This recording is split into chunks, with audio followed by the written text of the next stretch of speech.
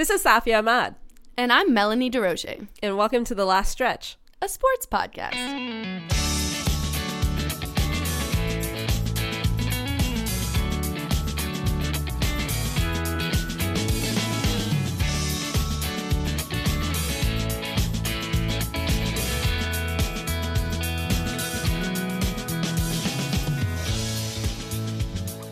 Welcome to the Last Stretch podcast. Thank you so much for tuning in. Mel and I are really excited to be back in studio to record our third episode of the pod.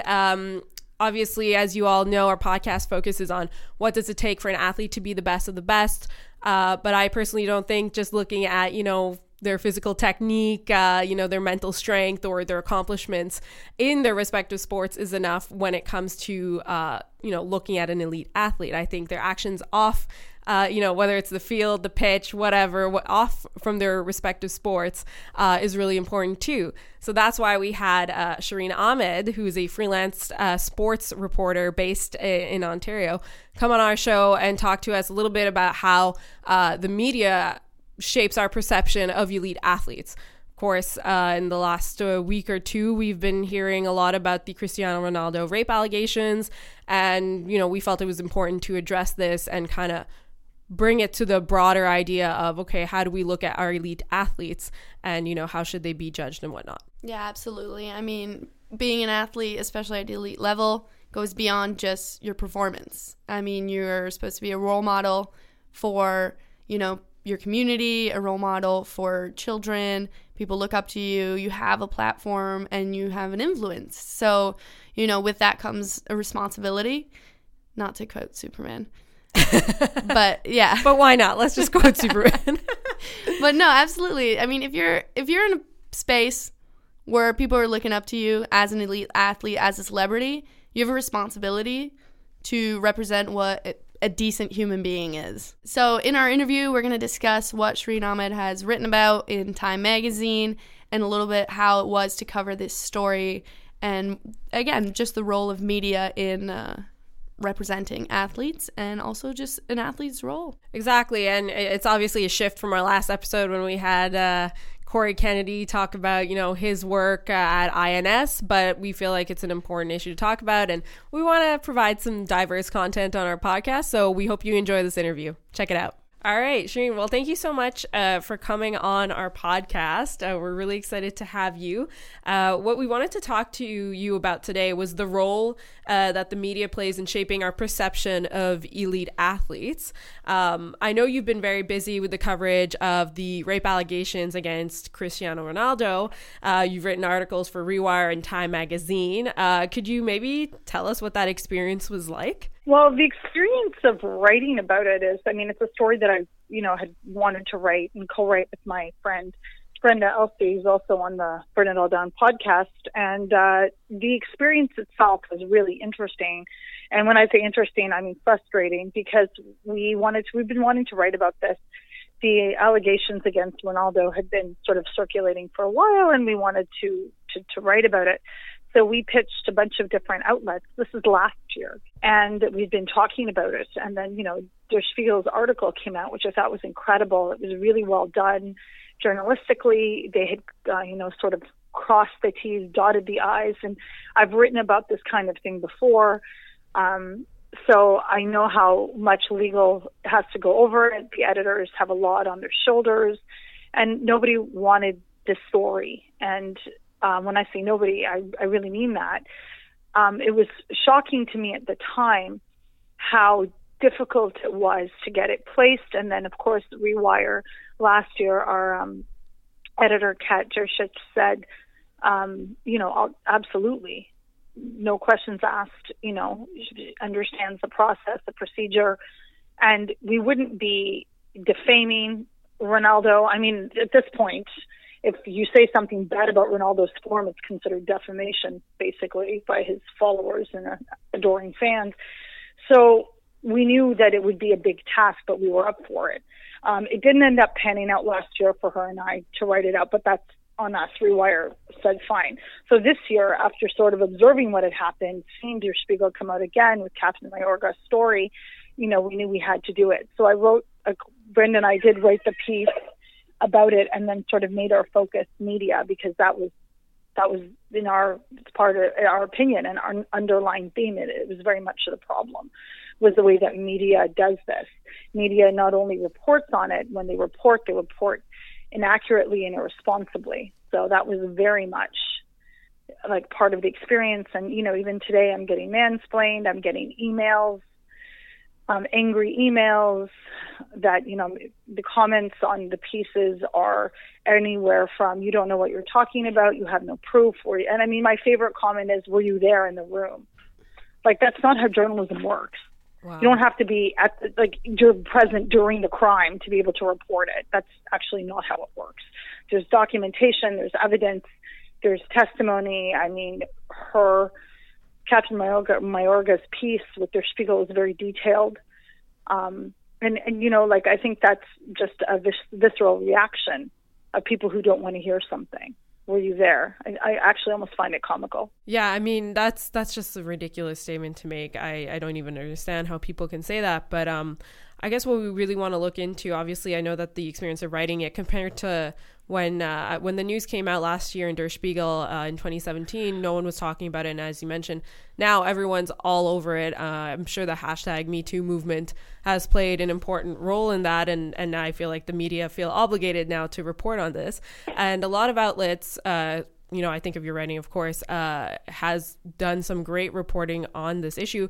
But it still remains that when I look at a lot of the headlines, I go on Google and I'll type out Cristiano Ronaldo's name, and, it won't necessarily be about the rape allegations. It'll be about how he was not on Team Portugal, or whatnot. And it's often, you get this idea that Ronaldo is just this poor guy. He's not on the national team, instead of really taking into account the seriousness of his allegations. And I guess that brings me to my next point is, what role does the media play in shaping our perceptions on how we, the reader, see elite athletes? Because obviously Cristiano Ronaldo and a number of other athletes have accomplished great things on the field or in their respective sports. But, when I think of an athlete like, for example, Johnny Manziel and the physical assault allegations against him, people often just kind of throw that in there. Mel, actually, when we were in the car driving on our way to the studio, kind of said a lot of times, writers just kind of throw in those allegations or that news within an article as a disclaimer for a pharmaceutical company. Yeah, I kind of just reference it as when they're listing the side effects, you just spit them out real quick and hope nobody heard it. Exactly, just to be like, hey, we put it in there, we're good. But obviously that's not enough. So I was curious to see what you thought about how the media plays in shaping our perception of these elite athletes when, as an individual off the field or off whatever, the rink, the basketball court, they might be faced with allegations or other, very serious issues. Yeah, that's actually a really, really hilarious and very poignant point, Melanie, of a disclaimer, like a pharmaceutical company. That's so true. That's exactly what happens. I mean, to quote Marshall McLuhan, the great Canadian thinker, the medium is the message. And I mean, we could have long conversations about how media shapes public perception and thinking, and we know this is true. We know this since time immemorial, that the way that media presents stories is also how they will be digested. And I mean, we saw this with Patrick Kane. I mean, other than, I think, Diana Moskowitz at Deadspin, the details and the reporting on that story.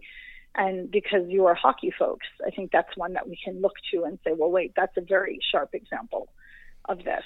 I mean, the way that Patrick Kane now is reported on, you'd have no idea that he was implicated and involved in an extremely brutal case. And in scrums after games, nobody asks him. And in fact, with regards to Kane, the way that the questions are even asked, I remember reading about this and it made me physically ill. Somebody said, well, do you feel vindicated because you had such a great season? Kane scoring goals and his performance on the ice is not correlated to the fact that a woman says she was really, really brutalized. That's not how it works. And the thing with media and public is it's twofold. Journalism is a learned craft. You hone it, you're taught it, but it's also in the industry. I didn't go to J school, so a lot of what I've picked up is being in the field. It's being in the industry, and you pick up from those around you. These kind of ways that outlets and editors, excuse me, allow and permit and enable this type of reporting is because they don't know how to do it themselves. They don't know how to report properly on sexualized violence. There are media toolkits. The Chicago Task Force has one, and Femifesto has one in Canada, and they're free. And they are written and put together by people who know how to talk about this, the language that's used, the way it's presented. These are free tools. Do you think that any editors in Canada or U.S. actually use these? No, hopefully journalists do. I don't think so. And I don't see it, because the reporting, like you mentioned, on Ronaldo was, oh, well, he didn't make the Portuguese squad, but let's insert a quote from the coach talking about how great he is. Oh, my goodness. Like, it's just conflating everything all over the place. And very much, I mean, Cristiano Ronaldo was nominated for a Ballon d'Or award, which is, one of the highest awards from FIFA. And in the Bleacher Report's newsletter, they link to a story, and it's basically like part of his bio, this case that's happening, when it shouldn't be just a one-liner in a story about his Ballon d'Or nomination. It should be the story. It is the story, and it's not just a sports story. It's just a story. It encompasses everything. And is it relevant to sport? Absolutely, because that has implications in the sports world. But it's not reported on thus. And I have seen the way people, and it's not just because of who he is as a player, but I see how media has, and there's historical examples of how people have enabled have enabled athletes. Lindsay Gibbs also burned it all down. I'm going to shout out my co-host incessantly. Please do. She wrote a really, really important piece. I wrote an article for the Cauldron, and it was subsequently put into the Best Canadian Writing 2017, and it was a comment. It was sort of like an essay on a response to somebody who wrote about how the Muslim community loves Kobe Bryant. And I was really struck by that, because this is when Kobe Bryant was retiring from the NBA.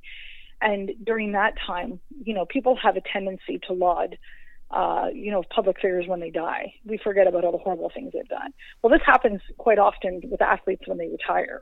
So it's kind of the same concept. And that's what happened with Kobe Bryant. And Lindsay wrote a piece specifically, 2016, I believe, talking about how the media sort of vindicated him or just washed over what had happened. And media, I remember Kobe Bryant's presser, and he sat there and he said to the media, straight-faced, his wife was beside him. This is after the charges, the allegations and charges against him were getting very public. He's like, you guys know me. And everyone's like, oh, well, okay, yeah, you're right. Like, what? And he gets a pass for that? And that was just a very, very one specific example of how this happened. I think that, that's part of the problem, is that media has always been this fraternity. Sports media has been this fraternity. And it does allow for this to happen, and it's not supposed to happen. There's no objectivity there. And when people, and this is the other part, is when people message me and say, well, you're not objective. Why don't you just believe Cristiano Ronaldo? But the thing is that we don't come from a system where the voices of women or survivors are even believed. We're not even at that point of parity at all. So the default is to give these powerful men a pass. And that's not justice. That's not accurate reporting. It's lazy. It's lackadaisical. It's very, very frustrating. And it's a huge part of the problem. It is the problem, in my opinion. Yeah, no, absolutely. So you had mentioned sort of like a couple of years ago, you guys had a hard time getting sort of an article like this published. And obviously with the Me Too movement, it seems maybe now, it's created more of an outlet for articles like this to get published. Do you think it was just sort of like a strength in numbers, like more people were, like editors were accepting stories like this, that you've succeeded in maybe publishing something like this? Or what do you think has changed about sort of the media landscape that allows you to sort of speak truthfully about a situation like this? Or is it, you know, like society or us women as individuals just being outspoken about, hey, you know, we have a voice and we want to see stories like this. We want the truth to come out. Can you speak a little bit to that? Like, what changed in the past 2 years that you think you have a little bit more of a platform to, you know, report accurate facts? Yeah, I don't think the media suddenly woke up and was moved by the Me Too movement. I don't think that happened. I think that the courage of people, of survivors to speak up and speak out is definitely the most important thing here that we have to keep in mind. I think that we know that women are on the forefront of all major social movements, like, and women of color specifically on resistance movements, like Black women and Black Lives Matter. There's that example. So as far as Me Too goes, it was the sheer number of women and non-binary folk who came out and then said, you know, this is our experience. But it got to a point where it was unavoidable. I don't think it was this, you know, eureka moment for those in sports media. And Women's Media Center publishes statistics on who's in charge of editorial positions in media. And I mean, in the United States, in mainstream media, it's over 85% of white men. And sports media, it's more specific. The numbers are of women and women of color, of non-binary folk, of LGBTIQ, of, you know, disabled writers are minimal. And the numbers are subpar. So I will never believe that it's this, and I won't believe it because I don't see it. I don't see them change.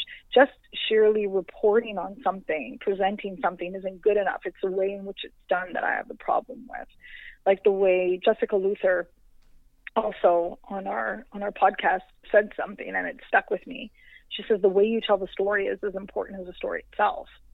And if you just are going to be dismissive and, you know, you have a deadline and you just want to get a blurb out there, well, that blurb matters. That blurb, especially from major outlets and huge, you know, media conglomerates, it matters. It's going to reach millions of people. And Me Too was very, very powerful in itself, but let's not forget it did start as a grassroots movement. And it blew up to an extent where it couldn't be ignored. And Catherine Mayorga said that she drew strength from the Me Too movement because we know what happens. Somebody comes forward and they provide a space for someone else to come forward. And we've seen that since I wrote the Time Magazine article, which was, I think, a couple of days ago, got published Friday or Saturday. 3 other women have come forward against Cristiano Ronaldo. And these type of events, and sports media doesn't actually work in silos. It doesn't work like that, and nor do these things happen in a vacuum. So it creates space for other women to come forward, which they have. So that's one of the huge benefits. And I hope these women and the survivors coming forward, you know, get that strength and get the support they need. Because on the one hand, I'm only writing about it and I'm getting horrible emails and messages and remarks. I can't imagine what the survivors are going through. And, you know, Mayorga knows this, which is why she's sort of slipped under the radar for now, is because people are going to come at her in every way, and people are. Like, I have comments coming at me, slut-shaming her. Wow. And we see this all the time, and this is just general public. So it's really, it shows us how much we have to do, and it also really, really underscores how much society values women in general. It's really eye-opening.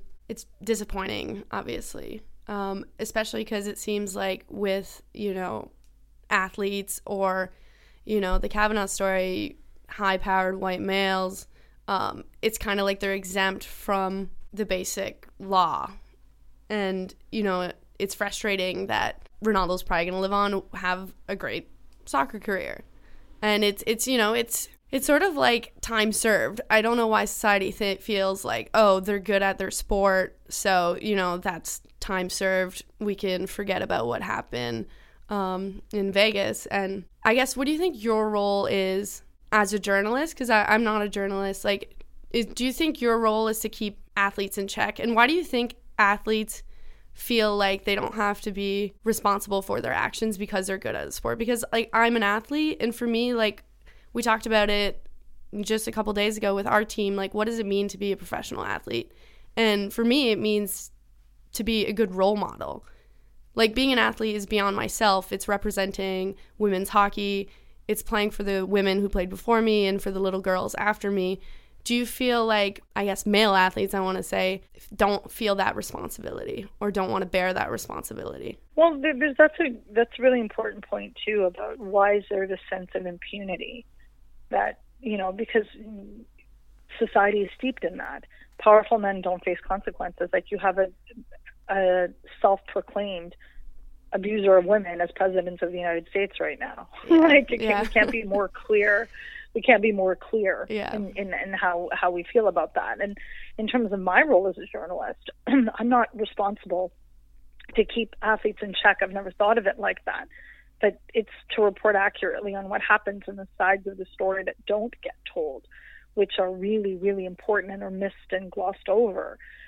And why athletes would feel that way is because that's just basically the way it goes. And I think that if stories like this were reported more often and more responsibly, and when I mean responsibly, I mean in a way that doesn't cater to the reputation of the athletes, we would see more. There are those people out there, like, you know, like my co-hosts on the show, and I was having a conversation with Amira Davis, and, you know, we were sort of talking about this, and this has happened since the beginning, and women are left out.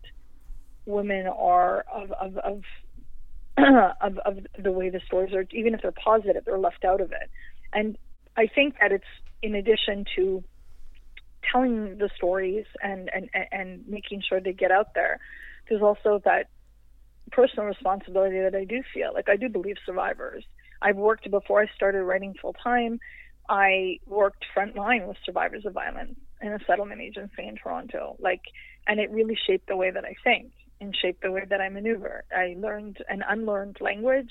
I learned how to understand, and I see that the system is not a justice system, it's a legal system. People are like, well, innocent till proven guilty. And I'm like, well, wait a minute. Do you understand that if they're proven not guilty in court, it doesn't mean they actually didn't do it. It just means they weren't proven guilty in a court of law.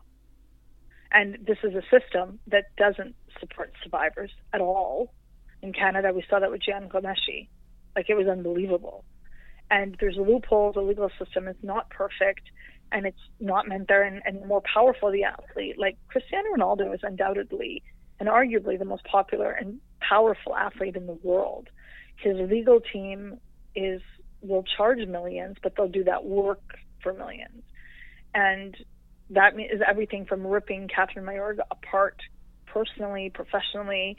I mean, trying to contact every single partner she's ever had. Like, her life will completely be, you know, looked at with a microscope. And that is daunting. Like, she has literally taken on Everest in that regard. And when you think about the trauma inflicted to her, that, you know, what she's endured physically, emotionally, psychologically, it's huge. And the least we can do as media is be responsible.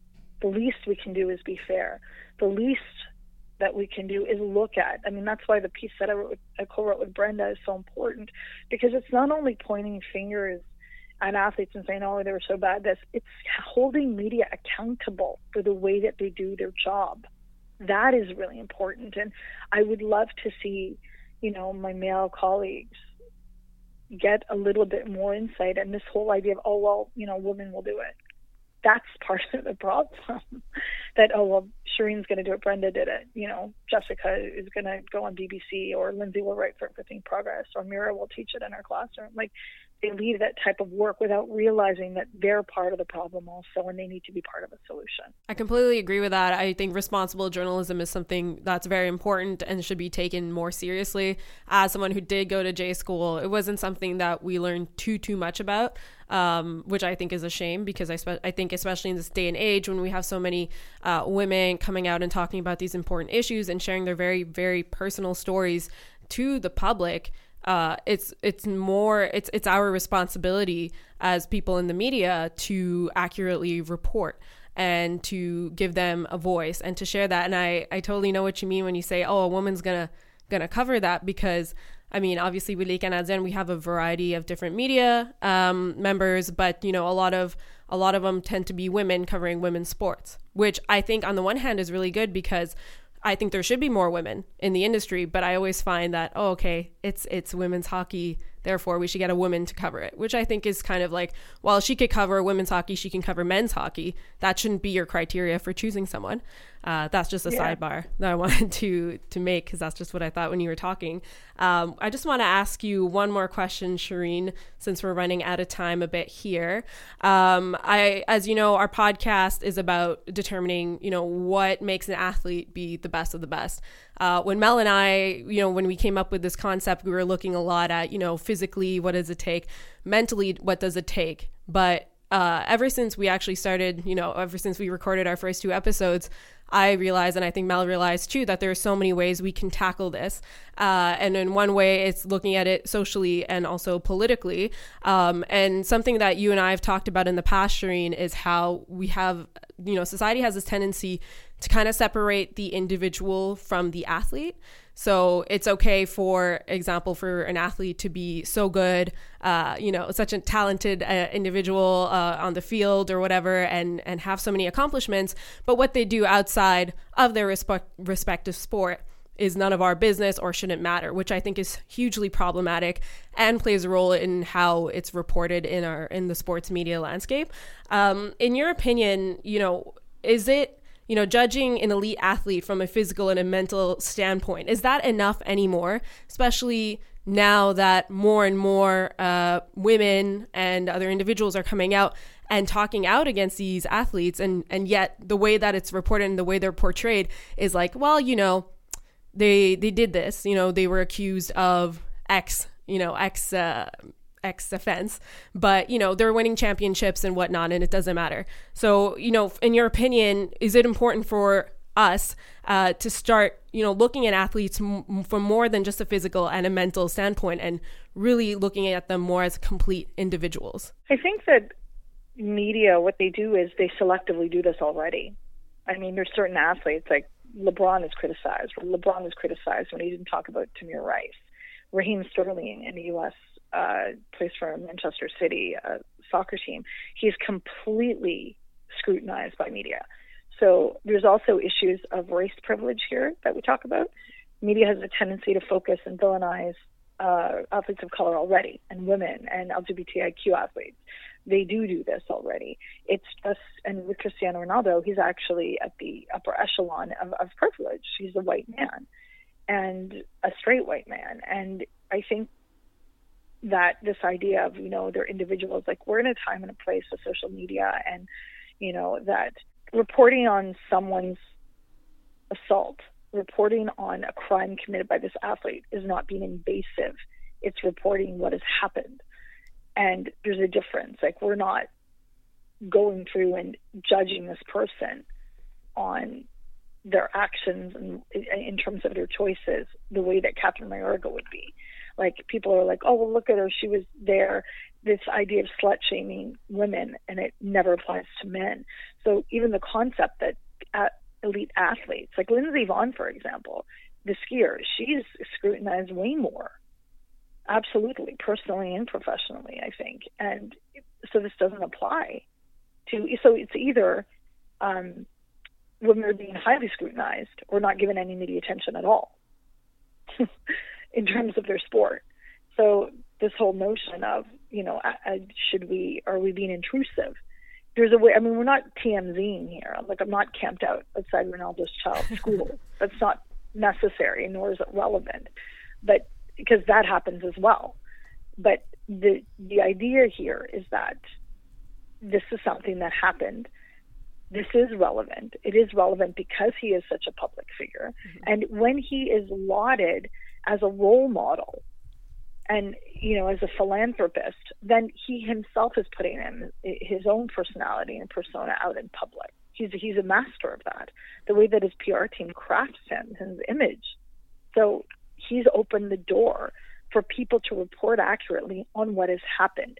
If it was something like Tim Duncan, who's in the back all the time, he's never out in the spotlight, and he's, can still be scrutinized. I'm not saying Tim Duncan is immune to anything, and these are conversations that I've had with my friends. Like, what happens if you find out that your favorite athlete who's, really good person, has come out with this, has been hit with an allegation?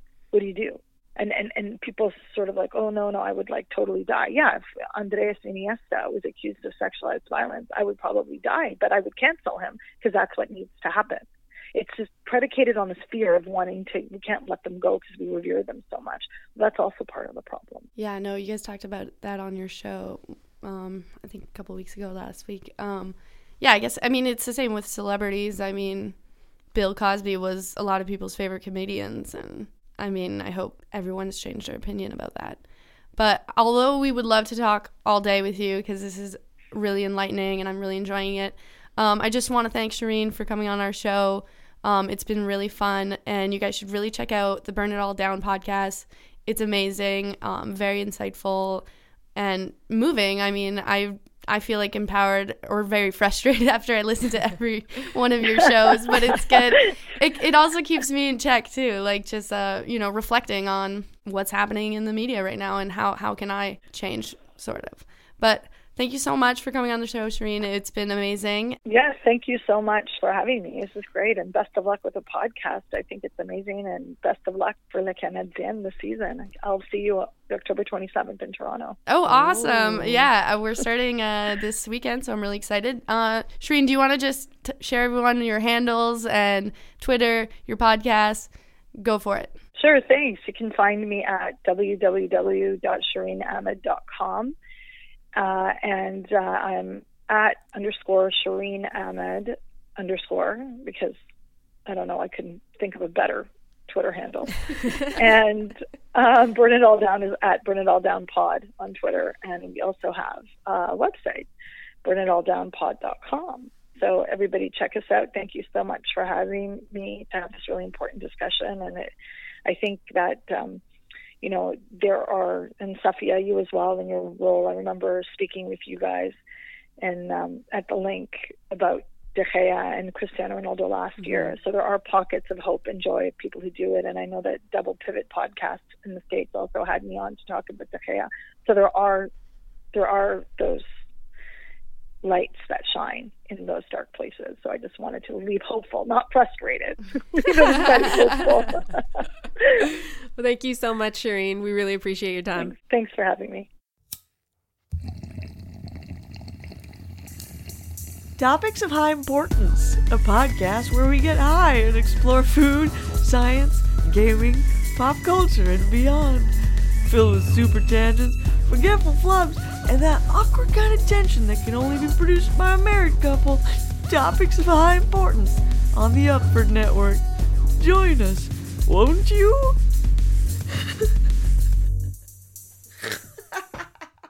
I'm Tom Zalatni, host and producer of Up for Discussion, a long-running comedy podcast on the Upford Network. Every week, me and my team of hilarious improvisers use audience-submitted questions to dive deep and delicious into every topic under the sun. Nothing is off limits. The audience has full control. It's like going to an improv show, only it's in your ears, and nobody's asking to see a scene about sex toys. Hopefully. One reviewer called it an underappreciated cult classic. Another reviewer called it not a very compelling product. Go check it out and see for yourself. The Up for Discussion podcast. Available wherever fine podcasts are sold. Thanks for listening. If you like the show, leave a rating and review on Stitcher or Apple Podcasts. It's the best way for the show to grow. Follow us on Twitter at MelTheRock and at Saps_on-the-go. Our podcast also has a Twitter account at LastStretchPod. Special thanks to James Blonde for letting us use their track, My Fair Lady, as our theme music. You can find all their music for sale at jamesblonde.ca. This show is produced and edited by producer Tom Zalatni as part of the Upford Network. You can find out about all the great shows on our network at upfordnetwork.com. The Last Stretch, a sports podcast.